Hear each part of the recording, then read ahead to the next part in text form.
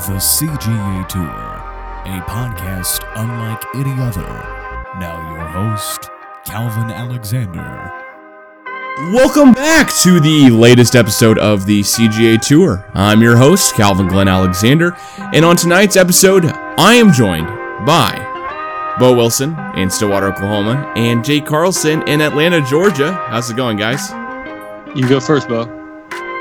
Going well here in rough water. I always love doing that, just saying, how's it going, guys, and then throw it up to both of you, like give you both an answer, chance to talk over each other, and then we edit it and post. It's always great. I do that every single episode. Hey, Jake, it's your turn now. Oh, I'm doing well, thanks. Good to hear. Well, I guess a brief rundown of tonight's episode here. We're going to talk about the Oklahoma State basketball team, more specifically, yesterday's win, and then over Texas, at Texas, and then talk some NBA news and notes, Western Conference stuff, a little bit about Bradley Beal, I hear, as well, and then finish it up with the XFL. So, leading it off here, I don't know if you guys had a chance to watch the whole game yesterday. I watched the whole game on replay after I got back home from work, so I finished around 1 or 1:30 in the morning. But it was the beautiful Oklahoma State win over Texas, at Texas, on their senior night to give the Cowboys, just an overall great win. Led from the beginning to the end. Texas wasn't hitting shots. They took a lot of three-pointers early, never were able to recover and come back. What's your thoughts on the game? So I didn't get to watch the whole thing. I was working, but I was able to turn on part of it on my phone. And yeah, one of the things I noticed is Texas just looked really bad. Like they didn't look like, they're 19 and 12. Is that correct? I believe so. Yeah, 19 and 13 maybe now. But yeah. Yeah, and so, they were going for 20 wins, and I would have thought, we would have been roles reversed, right? Like we would have been the ones with 20 wins, maybe fighting for a tournament spot. And that loss almost kicked them out of the tournament. It could have potentially kicked them out of the tournament, depending on how they do in the Big 12. But just watching it, it didn't look, Texas just looked terrible. But, we looked really good. We looked like we did in the beginning of the year. And, one of the things with college basketball, as both of you know, is sometimes players just don't hit shots, and Texas just straight up wasn't hitting shots yesterday, whether they were open or not. And so I think that saturated the score a little bit. I still think we played better than them. I still think we would have won even if they were hitting a certain percentage of their shots. But I think the coolest part for me that I saw, I think OSU basketball tweeted it out, is that this senior class has won in every Big 12 arena with that win against Texas. Yeah, I think that was a huge thing on that fact. It's kind of incredible for this team to have, for these seniors, I believe, to have made one tournament appearance in their 4 years. It was the first year under Brad. It's the second year of their careers with Brad. First year of their career under Brad Underwood, I believe. A lot of them got recruited by Travis Ford, and then for them to have basically go to the tournament once, get beat in a very close game by University of Michigan, have Underwood leave the next day, then have all the FBI investigation stuff, have a brand new head coach who's never been head coach before of any team, and have recruiting ups and downs, all types of stuff, to have on the resume that they have won in every single away Big 12, every single away Big 12 venue. It's pretty remarkable, I would think. Yeah, that kind of seems like a big deal, considering I think all three of us can agree that I don't want to say this was like a mediocre senior class, because I thought it was a pretty good one. But with basic mediocre seasons, we've had not great seasons. One tournament, they were recruited by Ford. Did they have 3 head coaches or 2? I'm looking it up now to double check. That's I guess the one thing that I'm unclear of. I will say though, watching yesterday's game, Jake, and what you said about how much they won by, and Bo, feel free to comment here at the end too, is that we were hitting shots. Desagua was like 100% from 3-point range. Yeah. In the first half, and I believe he kept that up, and finished with still, a ton of points. And Desagua, if Desagua was 2 for 4, we still would have been up, up at half by double digits. So, which would be, still 50%, still a little bit over his average, but still, that's more believable, and we still have been winning. I do agree that Texas just was not hitting shots, but the key thing I've noticed about this team is that I have been watching, every game, at least replays or highlights or, the full game live when it happens. And what I noticed in that Ole Miss game, the Syracuse games, that I went and watched back the highlights here last night, is that, wow, this team played incredibly good defense and likely drove to the basket to free up lanes. Drove to the basket to free up space, etc. And then watching the Texas game, that was the game plan. It's the exact same thing. Drove to the basket, but it all starts as likely. He's, it's almost like the head of the snake thing. You cut off the head of the snake, the rest of it can't do anything else, right? And that seems like what happened to this team is that all of a sudden the leader of the team, probably inside the locker room, but definitely on the court, who has a lot of experience, playing overseas in the U19, all type of stuff over the summer, and then being a sophomore season at Oklahoma State. Once he was out due to mono or whatever the flu was and that type of stuff, that we just fell apart. We didn't look the same at all. We are starting D. Mitchell against Houston, who, all respect due to him, that guy, but he was playing in intramural games, before last season. So it's not like he's the greatest dude ever, and all of a sudden Likely's out. And then, of course, when Likely comes back in, gets to full health, we play really close against Baylor twice. We play kind of close against KU once, one of the 2 times. And then, you know what? We go ahead and, we're going to finish in Big 12 play, almost 500 now, after opening up the season 0-8. I'll take that as a W. Maybe we're a little bit under 500, but still, not Big 12 play 0-8, and now get to where we are. I'll take that as a win on the season, at least itself. Yeah, I think kind of like what you're saying with the Isaac Likely, I think that's where they definitely fell off. I think going into the season, Ice was the point guard. He was the facilitator of the offense, and without him, that's where they just fell apart, and they didn't know what to do.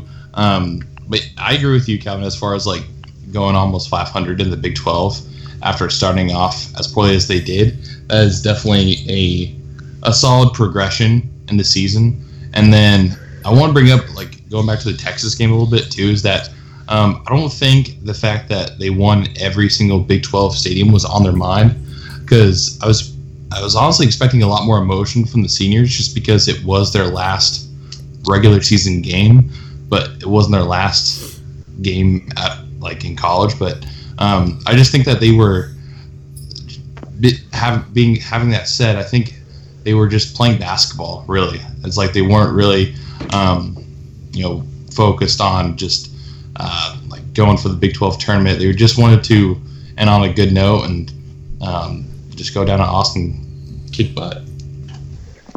Yeah, it was funny. My girlfriend even brought this up, and she said that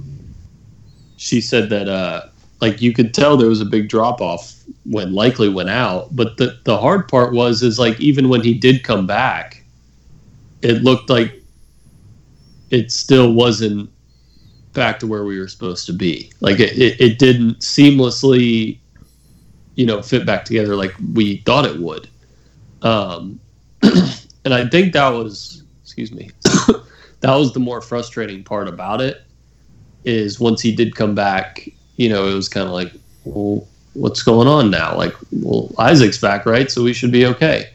But that didn't happen. I think that was more frustrating than anything. And then I do think Boynton made a good call by bringing Desagua off the bench, because it seems like he significantly upped his progression once he did start coming off the bench, and Laurent started playing a lot better when he was starting.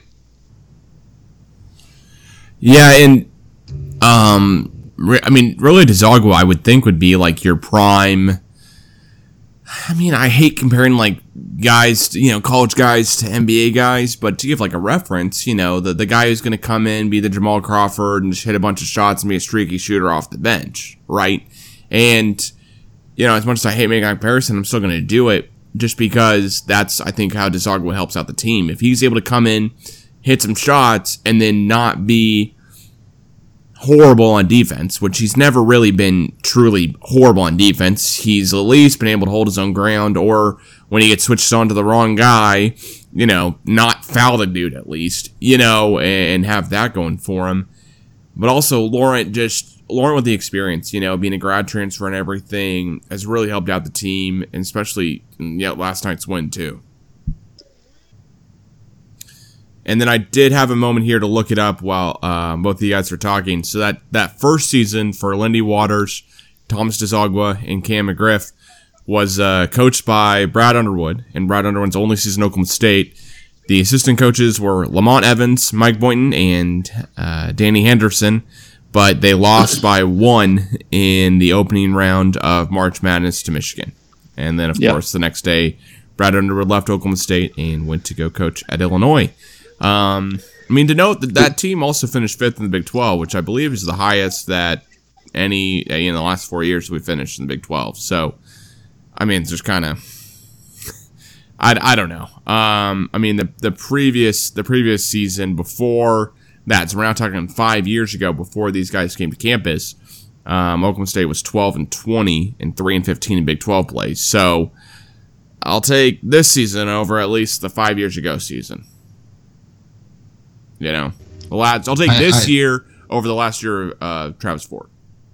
Yeah, I second that just because Travis Ford, he was on the end of his term at OSU, so we kind of knew he was going, so it was just kind of like just blow the whole thing up at that point. Let's get a new coach, and I think that's why we had the success we had with the Brad Underwood season, because they were ready for something new, something to move forward with. And then another thing happened where he just left, and then Mike Boynton happened, and I think that's where it's like Mike Boynton definitely is changing the program to better ways.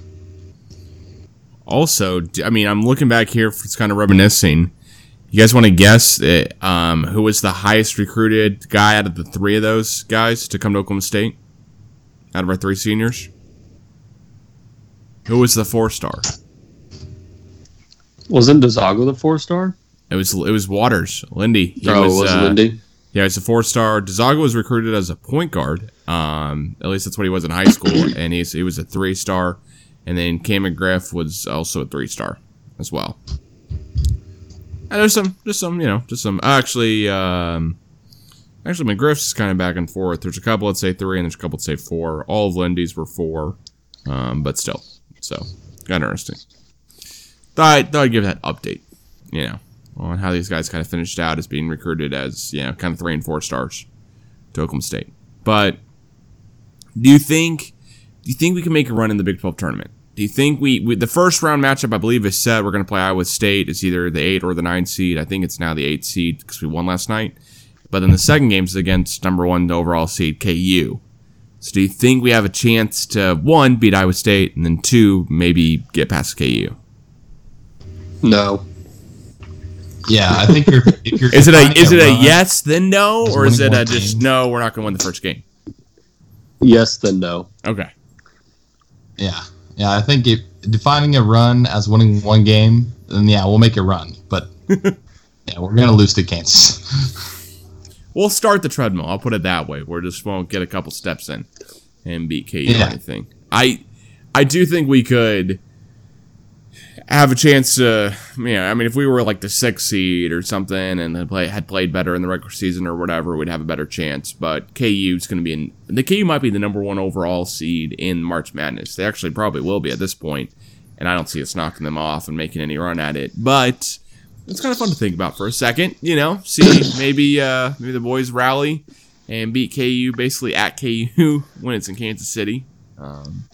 Well, it doesn't help when Azubuike gets to just push everybody around the whole game. It really doesn't. I will agree.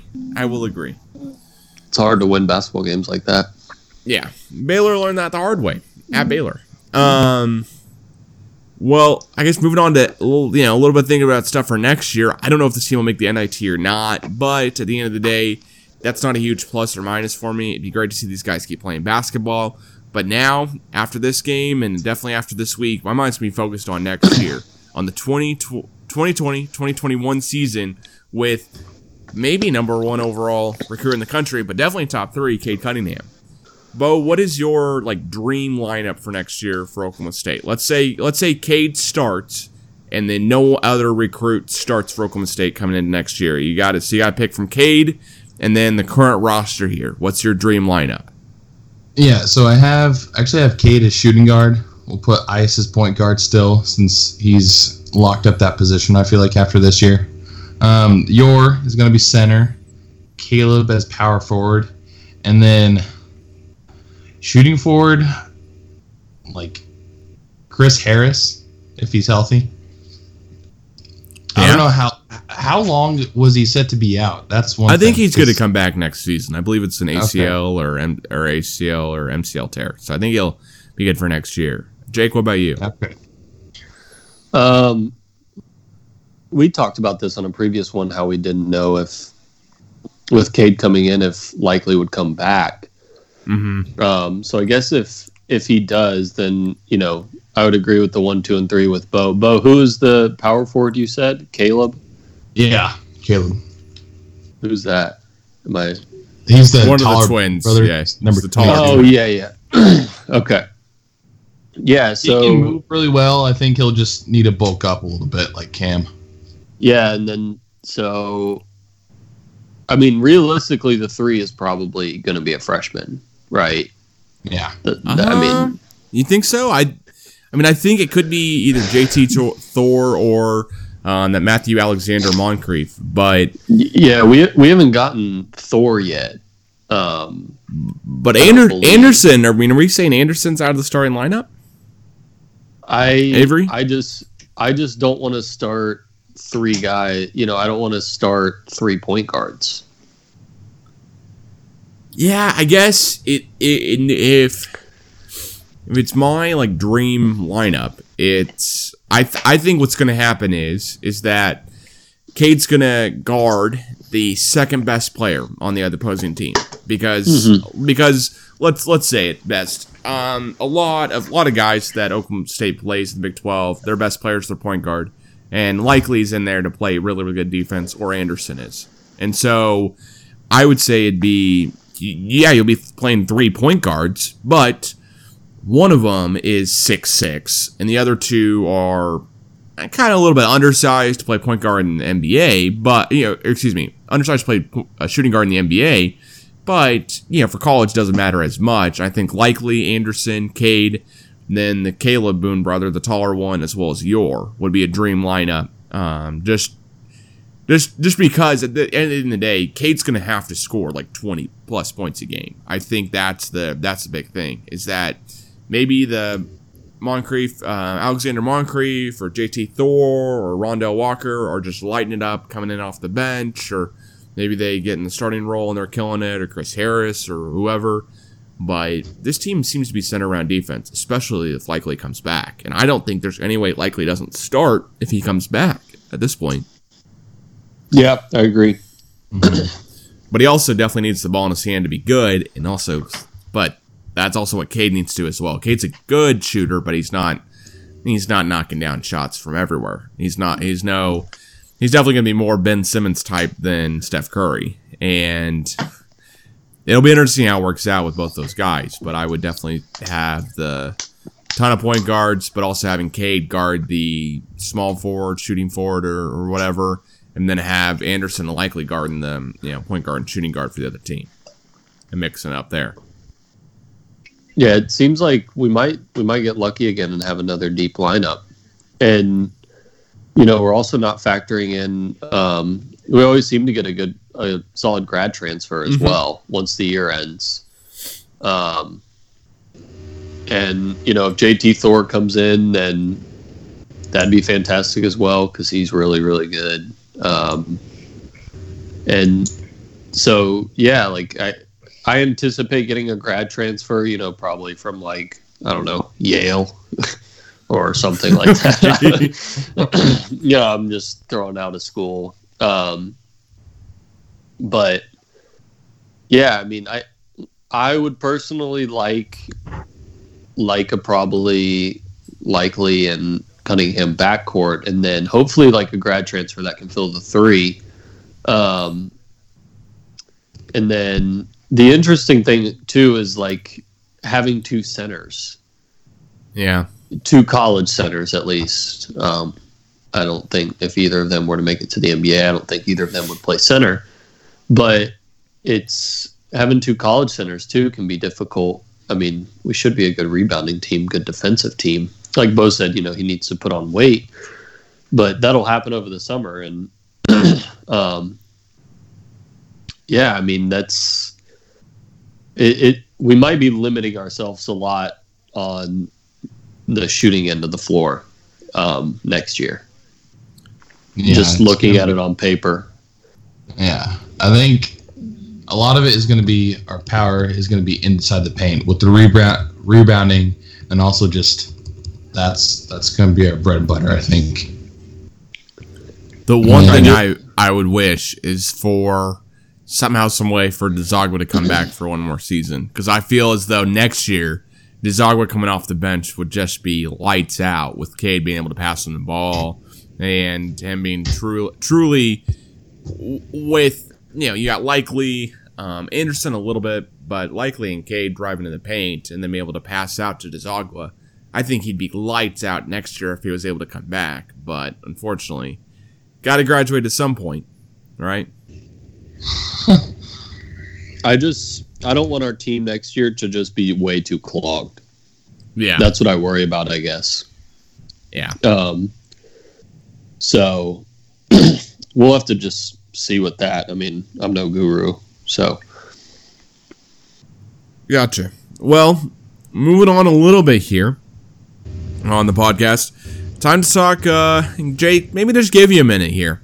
How are you feeling about Bradley Beal, man? How are you, as the resident Wizards fan that I know, or Wizards fan that I know, how are you feeling about him? He is an absolute world beater. I mean, I'm watching the Wizards game right now. Okay. And they're playing the Heat.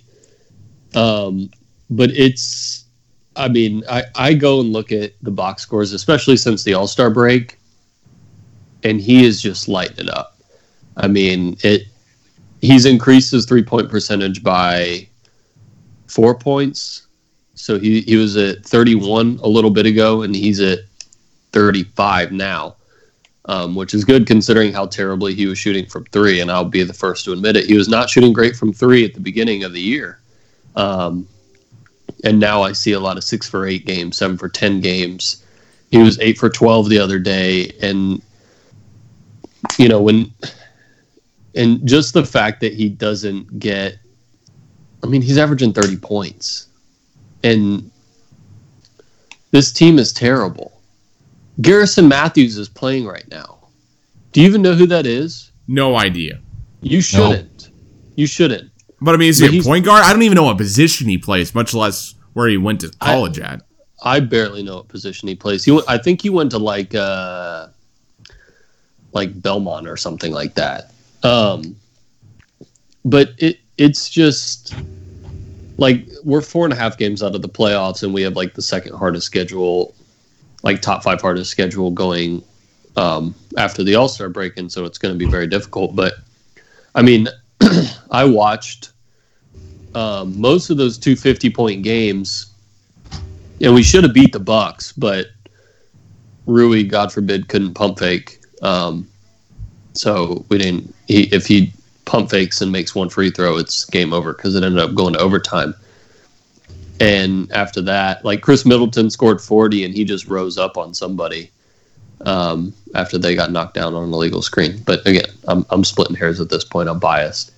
But it's extremely frustrating that he doesn't get the love that I always use Trae Young as an example. One, because I'm in Atlanta and I have to hear about him all the freaking time. Yeah. And 2, like he's the other crappy player that made the All-Star game. Or crappy team player. His team sucks. They're worse than the Wizards. Oh, and they're 14th in the East. And I was thinking this. I was like, you know, Bill Simmons always does the what's aged the worst thing. And I was thinking, what's aged worse, the fact that Trae Young started in the All-Star game or Bradley Beal didn't make it? Relatively. What has aged worse? I think Trae Young starting is what we're going to look back at. Because at the end of the day, Devin Booker got in because of a substitution in. But remind me if I'm missing something here, but at least from the West, I don't think there are any All-Stars from non-playoff teams besides Booker. There was no one from Golden State, Minnesota, Phoenix, San Antonio, Portland, New Orleans, Sacramento. So Portland had Damian Lillard before he was injured and was replaced. So there's one team in the West that had an all-star player that's not currently in the playoffs. For the East, Washington's right on the cusp of being in the playoffs. They are the 9th seed currently in the East. Now, they're still 3 or 4.5 games back, but that's right now today. I don't know what it was at the All-Star break. And I could be reminded if I'm wrong again, but I don't think another team that's currently not in the playoffs race right now, Charlotte, Chicago, Detroit, New York, Atlanta, Cleveland, had an all-star player at all besides Atlanta, right? So someone's not adding up. You know, there's either too much of the fan vote counts for too much now, or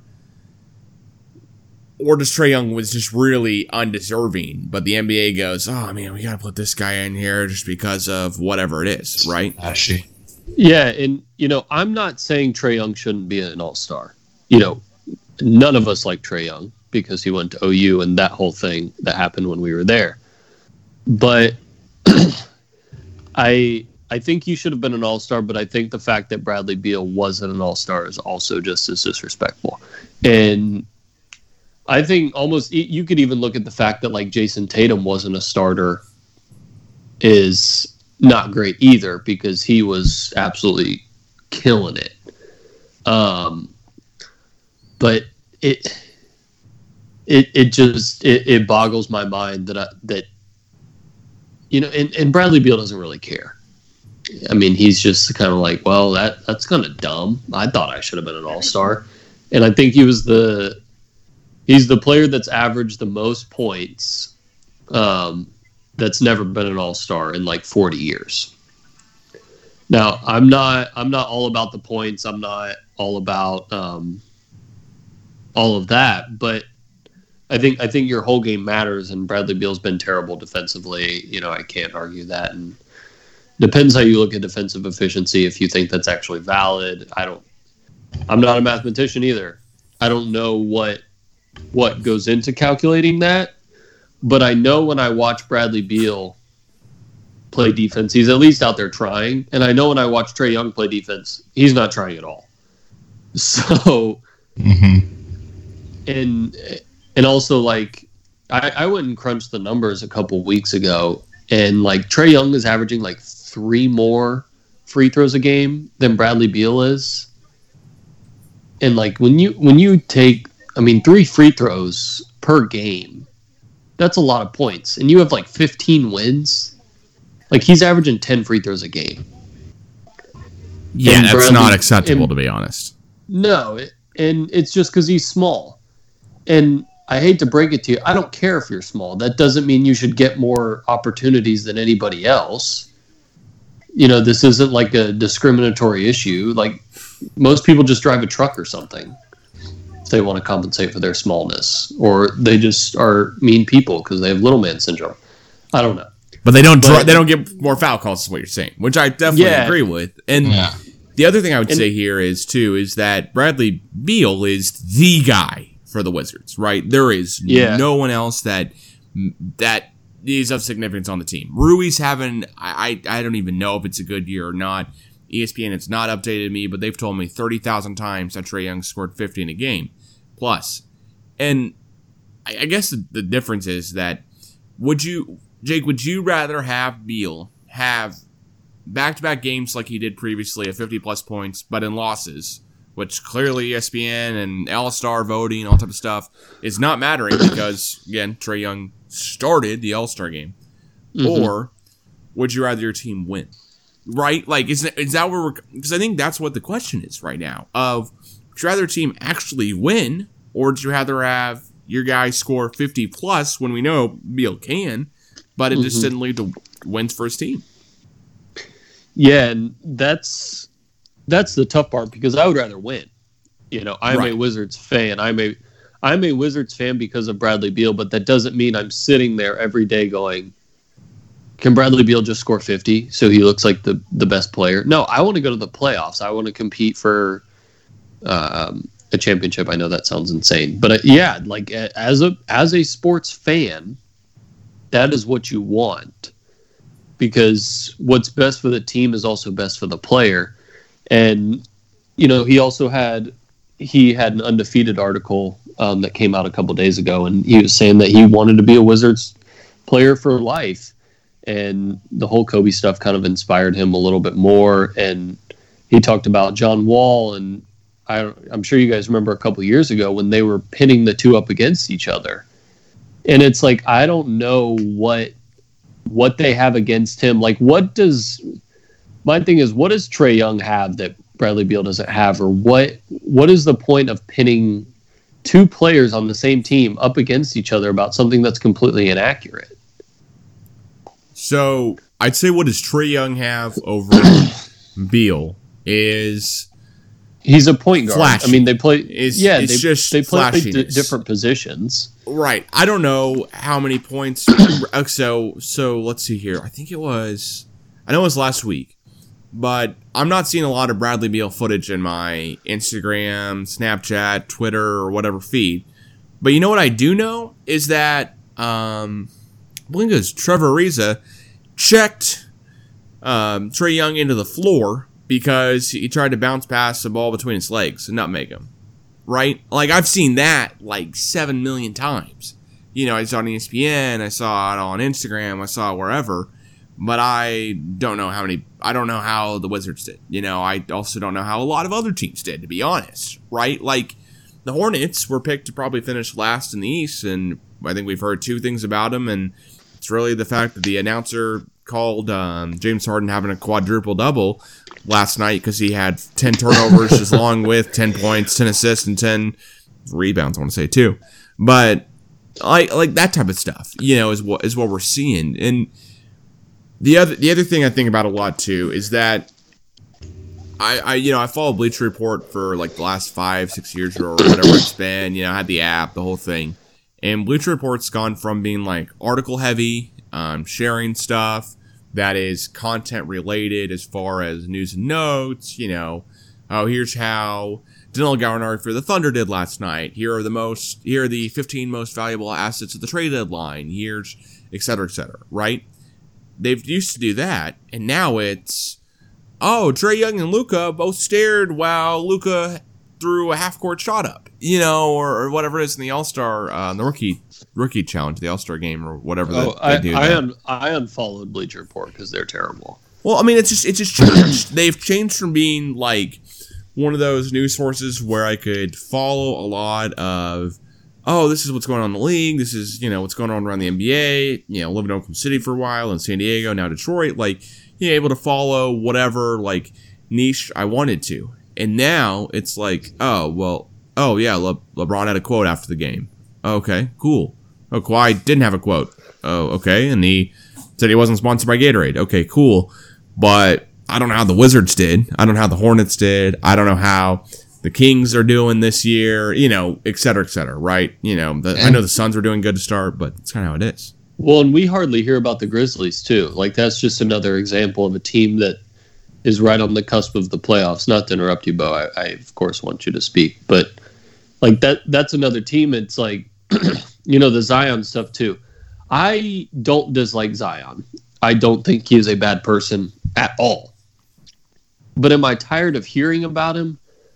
Absolutely. Like I know how good he is. Yeah, like it's been 2 years. I know how good he is. I know what he is able to do.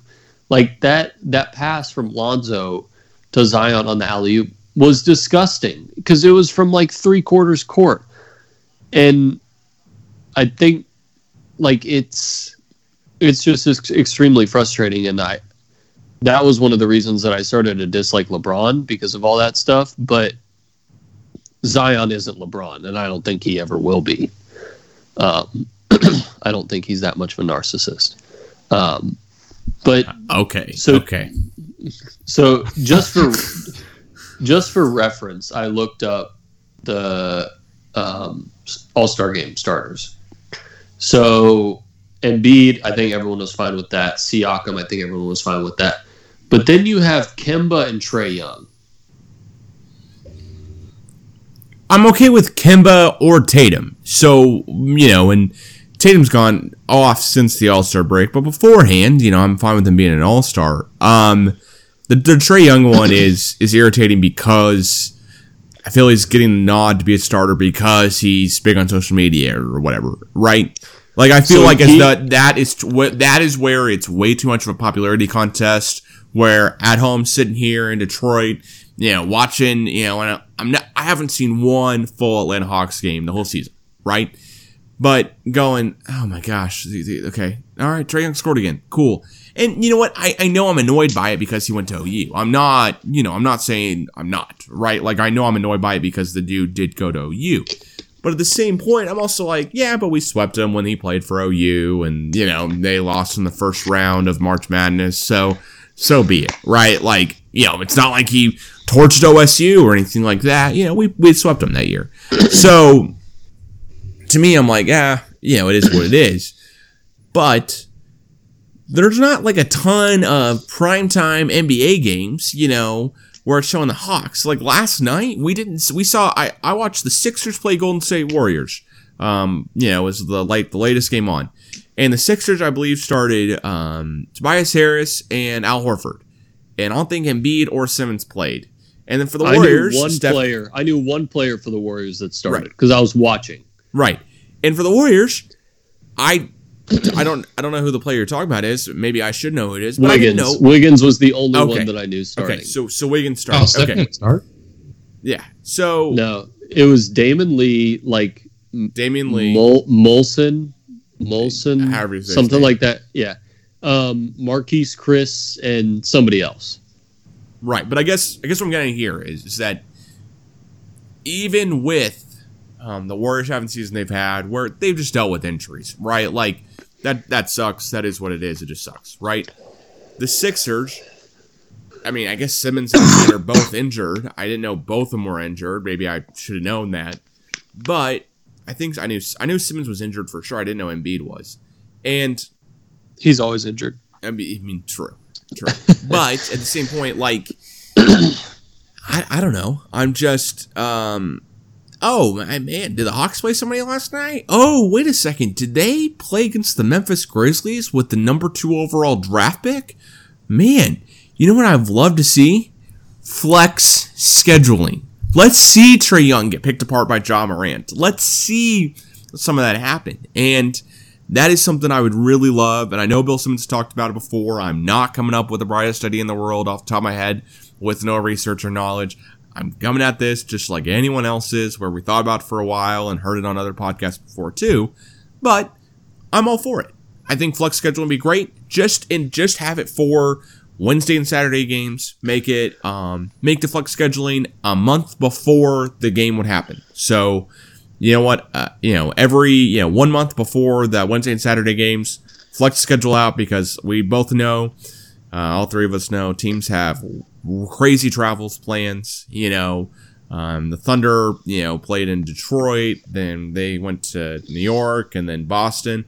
And, the Pistons played back-to-back where they played at home last night against the Jazz, and they played New York today, or last night after the game was over. I don't know which one. But just make it a month out beforehand and flex schedule it, because I'd much rather see Ja play Trae than a bunch of backups for the Sixers and a bunch of backups for the Warriors, right? Yeah. Go ahead, Bo. No, Bo, you got something to say here. You got the floor. I'm a really big Bradley Beal fan, as we all can tell. Huge Bradley Beal fan. Literally, the only thing I looked up before the podcast started was the article that you mentioned, Jake, as far as like him staying in Washington. And honestly, what I have to say about Bill is good for him.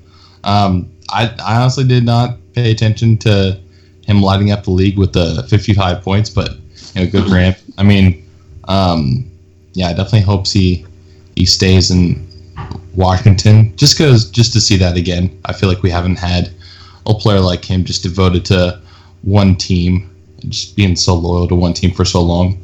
And then as far as Bleacher Report goes, I think going back a little bit,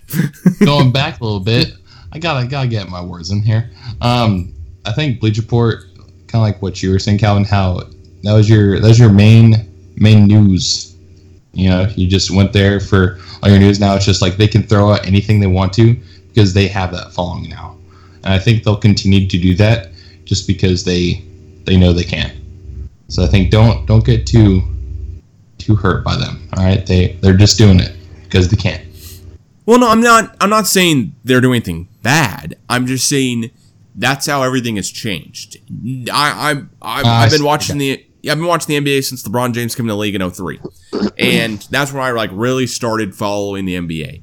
And then of course when the Thunder came to Oklahoma City in 2008, that ramped it up another level. But yeah, I've been watching the NBA since then, and I've noticed that Steph Curry definitely deserved to win back-to-back MVPs. And yeah, there's a bunch of other stuff with it. But there's now the I'm going to show you the House of Hoops highlight, or I'm going to show you a great transition defensive play, or, breaking down a lot of film or whatever on ESPN. There's less of Tim Legler breaking down, why this guy played so great and why this guy didn't, and what mistakes they made, what mistakes they didn't.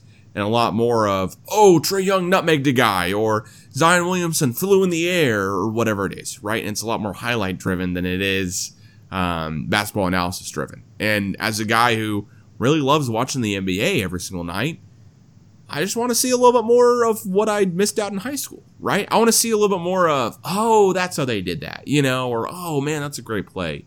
And see a little more of that and less of the crazy highlights. I'm just saying for Bleacher Report, I know they've changed strategies and I understand why. That's where everything else is moved and it's all into 10-second videos now. But I'm just saying, if I have a choice, I'm choosing to watch, a couple minutes over, why Luka is one of the best players in the NBA and why isn't Trae Young great at defense. It's because he doesn't try. It's because he doesn't understand the defensive sets. It's because he's just a small dude and it's never going to work out. Or is it a combination of all three? And I assume it's a combination of all three. But, it'd be cool to see that broken down on film, and have somebody at ESPN or The Ringer or whatever be like, here's why Trae Young will never be ever in the conversation for Defensive Player of the Year is because of X, insert X, whatever it is. But the other thing I have to say is that we're watching these guys night in, night out, right? We're seeing Luka, we're seeing John Morant, we're seeing Zion Williamson. Of those three guys, Luka, Zion, and Ja, which do you think will have the best NBA career? I'll take this one first. Okay, go ahead, Bo. So I kind of ranked it as far as separately, not 1, 2, and 3. So for Luka, I wrote down where it's because it's more of a baton handoff from Dirk to Luka, I think he'll have a solid career. Okay. And then Jake, you still with me here? Yep. All right, we definitely lost Bo, so wait for him to come back. But I definitely agree. Having Luka be number one, I think that's inevitable.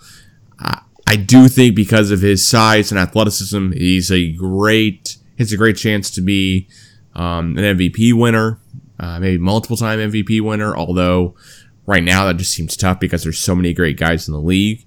But then I'm going to say with something that might surprise you. I'm going to say I think Ja will have a better career than Zion. I just think that there's way more of a chance that a guy who has the ball in his hands, bringing down the court every single night, and being the star guy for Memphis will have a better chance at having really, really high success and being able to distribute and being able to make other guys around him look great every single night versus, versus, I guess, Zion, who is a human highlight reel. Don't get me wrong. He's amazing. He's great. He's incredible. But he sat out half the season. Like, that's gonna, we're only one season in, so I'm taking what I have right now to learn from. And yeah, he sat out, for like half the season. I know it's precautionary and a lot of other stuff too, but still, it's kind of tough, right?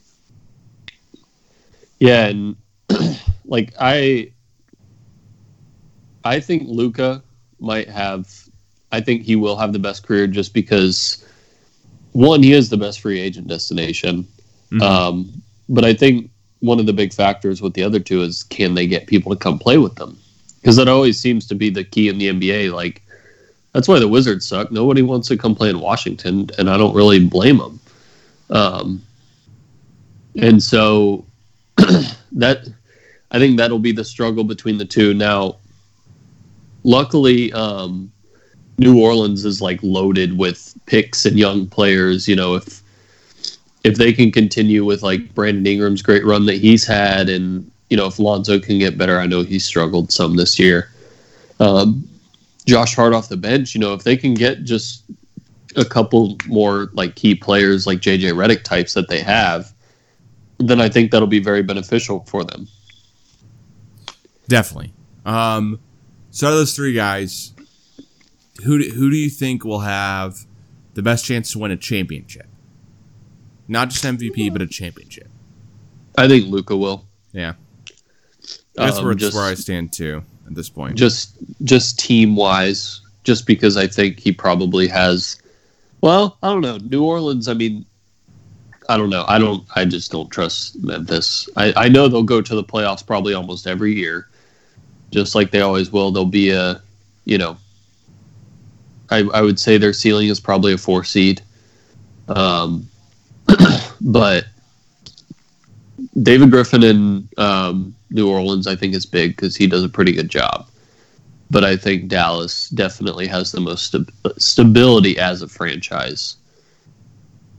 Yeah, I'll agree with that. I think Mark Cuban is a good enough team owner to get guys in and make smart decisions so the ownership around Luka is good enough to, one, keep him there, and two, to get good free agents with them.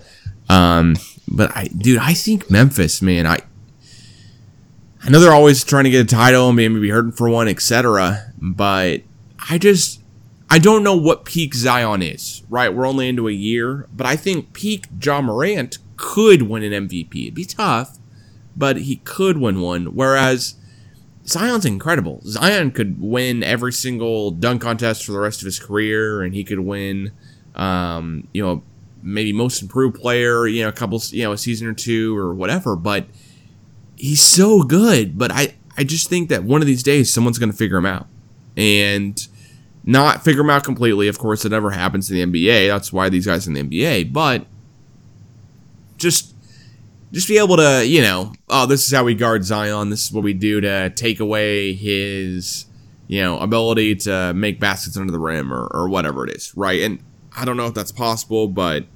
it's going to be interesting either way. So let me try to add Bo back into the conversation here.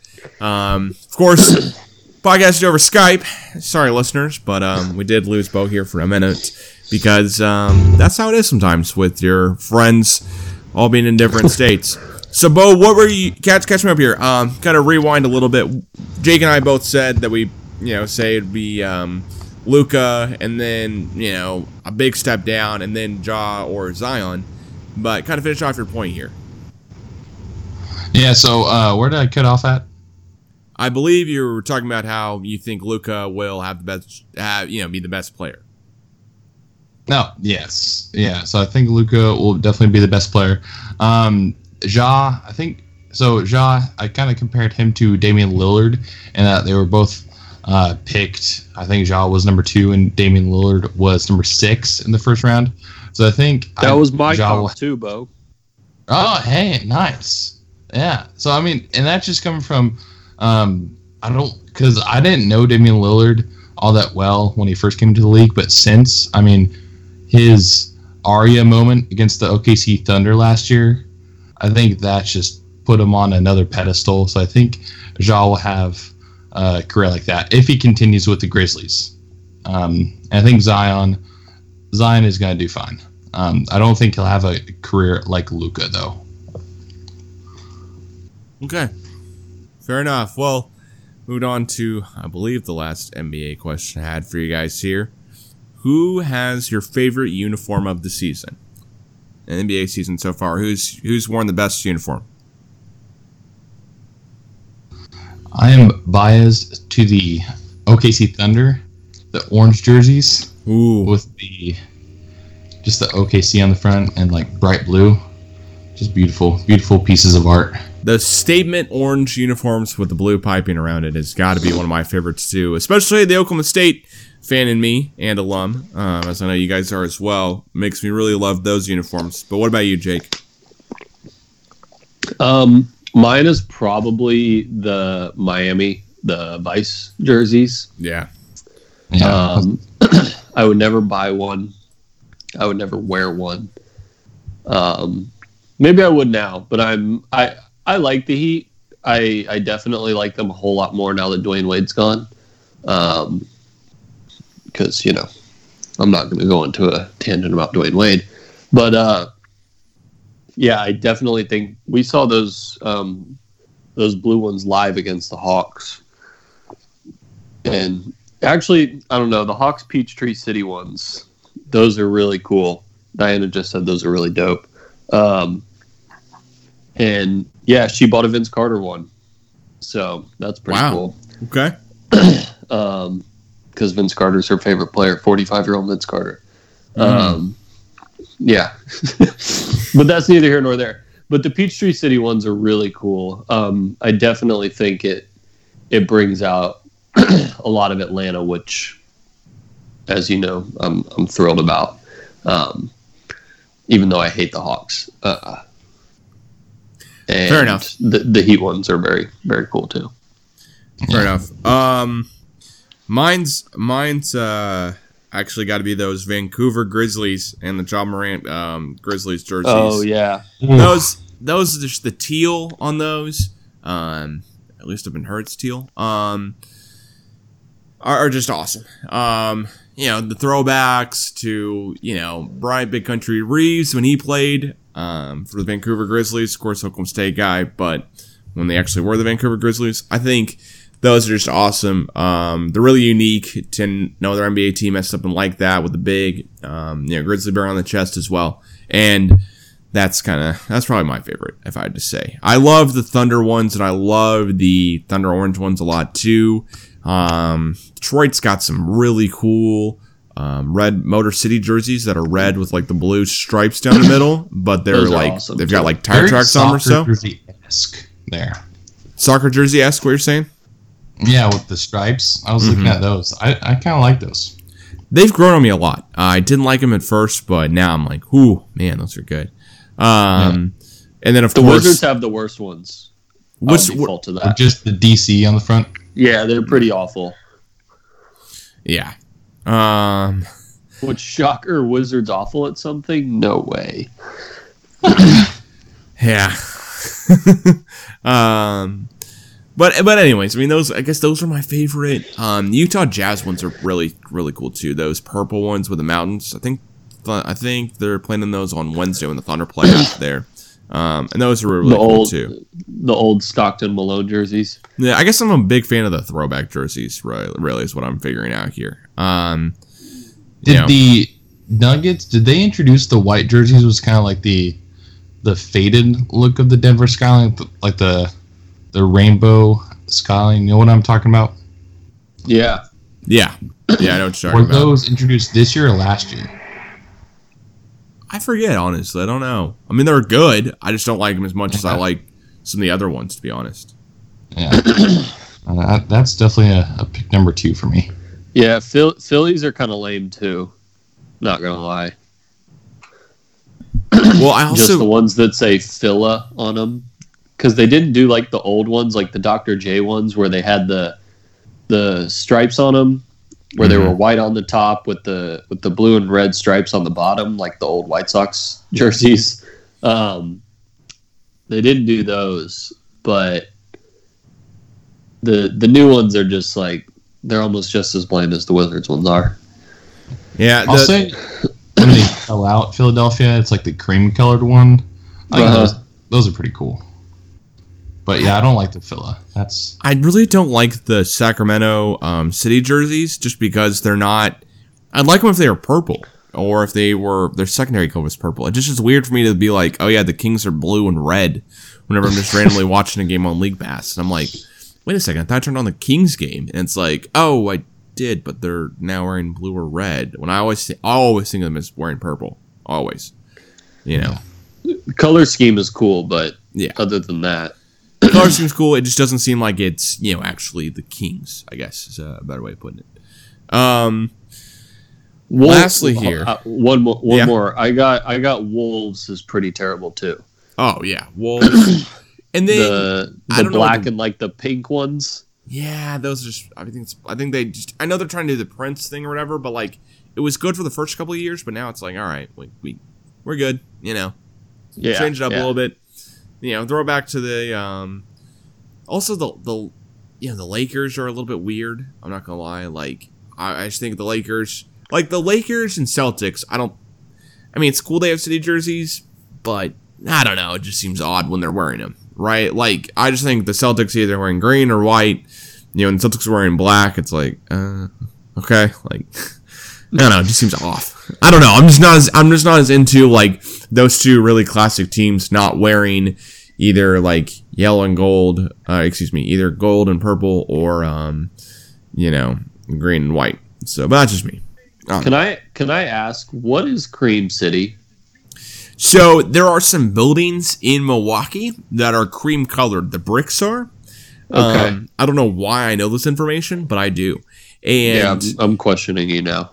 Yeah, there are some. I think I looked it up because I was just as curious. There's some bricks, and like the brick color for a lot of major city buildings for Milwaukee are cream colored, so that's why they're named Cream City for their city jerseys.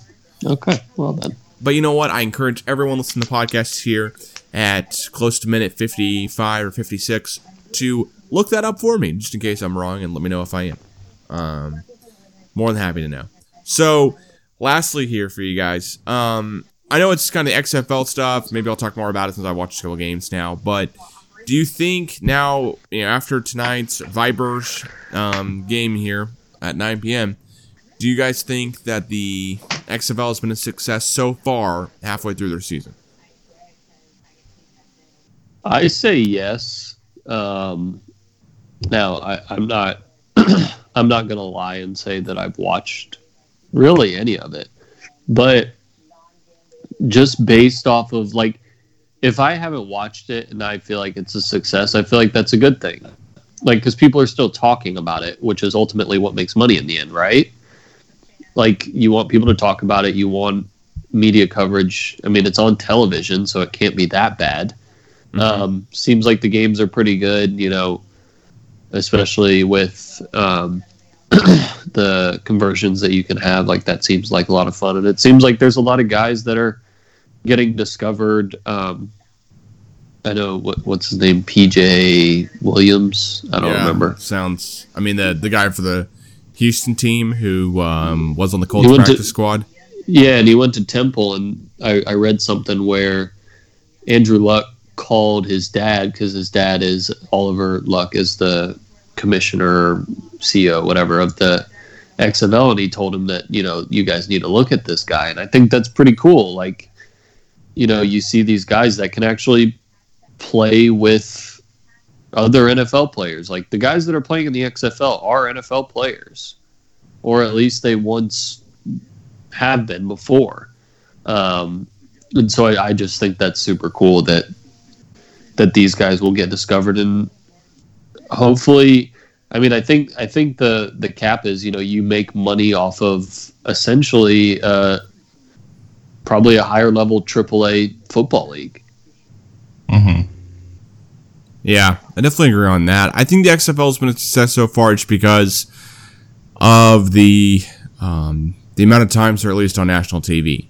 Like, I think almost every game's on CBS or ESPN. It's easy to watch. And we're seeing a lot of, like, different stuff, right? Like the 1, 2, and 3-point conversions, but also the kickoffs. I think the kickoffs are really cool the way they do them versus, like, the NFL kickoffs, where now we seldomly ever see somebody return a kick and even return it back to the 25-yard line or the 20-yard line. And instead now, watching the XFL, we at least see the kickoffs where there's something going on and it looks like it's just as safe as NFL kickoffs at least too, which I think is definitely a big plus. If, you know, as long as the NFL or XFL is going to keep kickoffs part of the game, it's cool to see it. You know, in the XFL, I like it better than the NFL. Yeah, I think the XFL has done successful from a standpoint where it's like they have a lot more freedom to do things. Like, first thing with the team names or the logos, like the Tampa Bay Vipers or the Dallas Renegades or the Washington Defenders. I think they just have a lot more freedom to do that, but also to scale it to a professional level because they are in the XFL and it is, we'll just call it like a filler league for NFL players or people who want to get noticed by the NFL. So I think that's where success comes from, is that they have that freedom, but they also know that these guys are undrafted guys who just want to get noticed. And you know, I think that we'll definitely start to see some stories where hey, I played in this league and now I'm here and I'm doing good in this league in the NFL now. Gotcha. All right, and then last two questions about the XFL here, I'll kind of combine into one. What would you improve about the XFL next year, or which players would you want to see that are not currently in the NFL or XFL at least? Bo? Any player you want to see in the XFL that's currently not in there? I want to see. Let's see some Chad Whitener on defense. I know. I'm just trying to think of like any OSU people or Bo Scarborough. Does he even play in the NFL, or what's his status these days? I think he's with the Lions. He's with the Lions. Okay. I don't think, but I mean, he's like the first year he was on all practice squad, so maybe like I like to see Bo Scarborough in the XFL. I think that'd be cool. Yeah, you think that? Well, I mean, he's currently playing for the Lions, so I mean, is there any like player that right now that's not in the NFL that you want to see in the XFL at least? Not in the NFL. Yeah, not in the NFL. I mean, because I mean, not to be that dude, but personally, I'd love to see Leonard Fournette, in the XFL because I think he'd run over everyone. But he's not going to leave the NFL. Is there like a ex-Heisman winner or something like that? You go, oh man, I'd love to see him. Love to see him basically in the XFL. So not an ex-Heisman player, and certainly not an NFL player, but Barry J. Sanders, drop your job at EA Sports. I mean, he didn't have the best career at OSU, but I mean, he still played, and I think that just one season, see how it goes. Honestly, just hearing the name Barry J. Sanders would be pretty cool, and seeing it on a jersey, who wouldn't want that? So I think, Barry J. Sanders. Gotcha. Well, I'm going to say my three, I guess, at least. I'd love to see Johnny Manziel, because not only would he bring insanity to the XFL, but the quarterback play so far is the only thing is like the biggest thing I'd say to improve in the XFL. Granted, I understand, like, the guys who are backups in the NFL would rather be a backup in the NFL, get that paycheck versus getting a paycheck in the XFL, so they're not going to leave, and we're not even to the backups. But still, Manziel, I mean, the same thing I would say about like Tim Tebow, I think would be fun, at least. The guy won a playoff game, for goodness sakes, and led a team to the playoffs, even how fluky it was. It still was cool to see. So I'd say that. And then the two other ones I have are Denard Robinson, who was the Michigan guy. Now that I'm in Michigan, I'm learning more about them every day. And Denard Shoelace Robinson, who was the electric quarterback / had a couple stints as a running back in the NFL. Like to see him play. Or Rico Gathers, the try to be tight end for the Dallas Cowboys. That didn't work out because, of course, he played NCAA basketball for 4 years. Jake, you got one or two as we ended out here? Oh boy. I think Manziel is probably a pretty good one. I still can't believe that he was drafted in the first round of the NFL. That still is wild to me. Yeah, I definitely think Manziel's a good one. Maybe a Trent Richardson type. Eddie Lacy. All those Alabama running backs that ended up getting fat. Eddie Lacy's still in the league, right? I don't think so. I want to say Eddie Lacy's still playing for the Packers. I might be wrong. He might be playing for some other team. I'm going to look it up real quick. Wow, that was horrible. He said that a lot better in another podcast. But, yeah, he's with the Seahawks. I'd like to see Lamar Jackson. I would love to see these guys. Patrick Mahomes. Okay, that's the other thing too, I guess. And maybe I'll ask on a future podcast. But who would you love to see play in the XFL because you think they would just dominate? And I guess that's where I come in with like the Fournette or even who's the guy who ran over everyone for the Titans? Derrick Henry. Yeah, Derrick Henry. Let's see him play in the XFL, right? But at the end of the day, like. These guys are still really talented. They're still going to be able to bring the guy down. Just, you would think not as well as the NFL guys. But then again, maybe the XFL brings in a brand new idea and way to get them down or whatever. So, I don't know. It'd be fun no matter what, I guess. So, hey guys, thanks so much for joining me here on the latest episode of the CJ Tour podcast. I will, please follow at the CJ Tour on Instagram and Twitter if you're not already, and then follow Bo and Jake wherever you can find them on social media as well. Any last words, guys? Thanks for having me, Calvin. Of course, Bo. Go Zards. Go Zards. All right. Thanks so much, guys. Talk to you again soon. All right. See ya. Bye.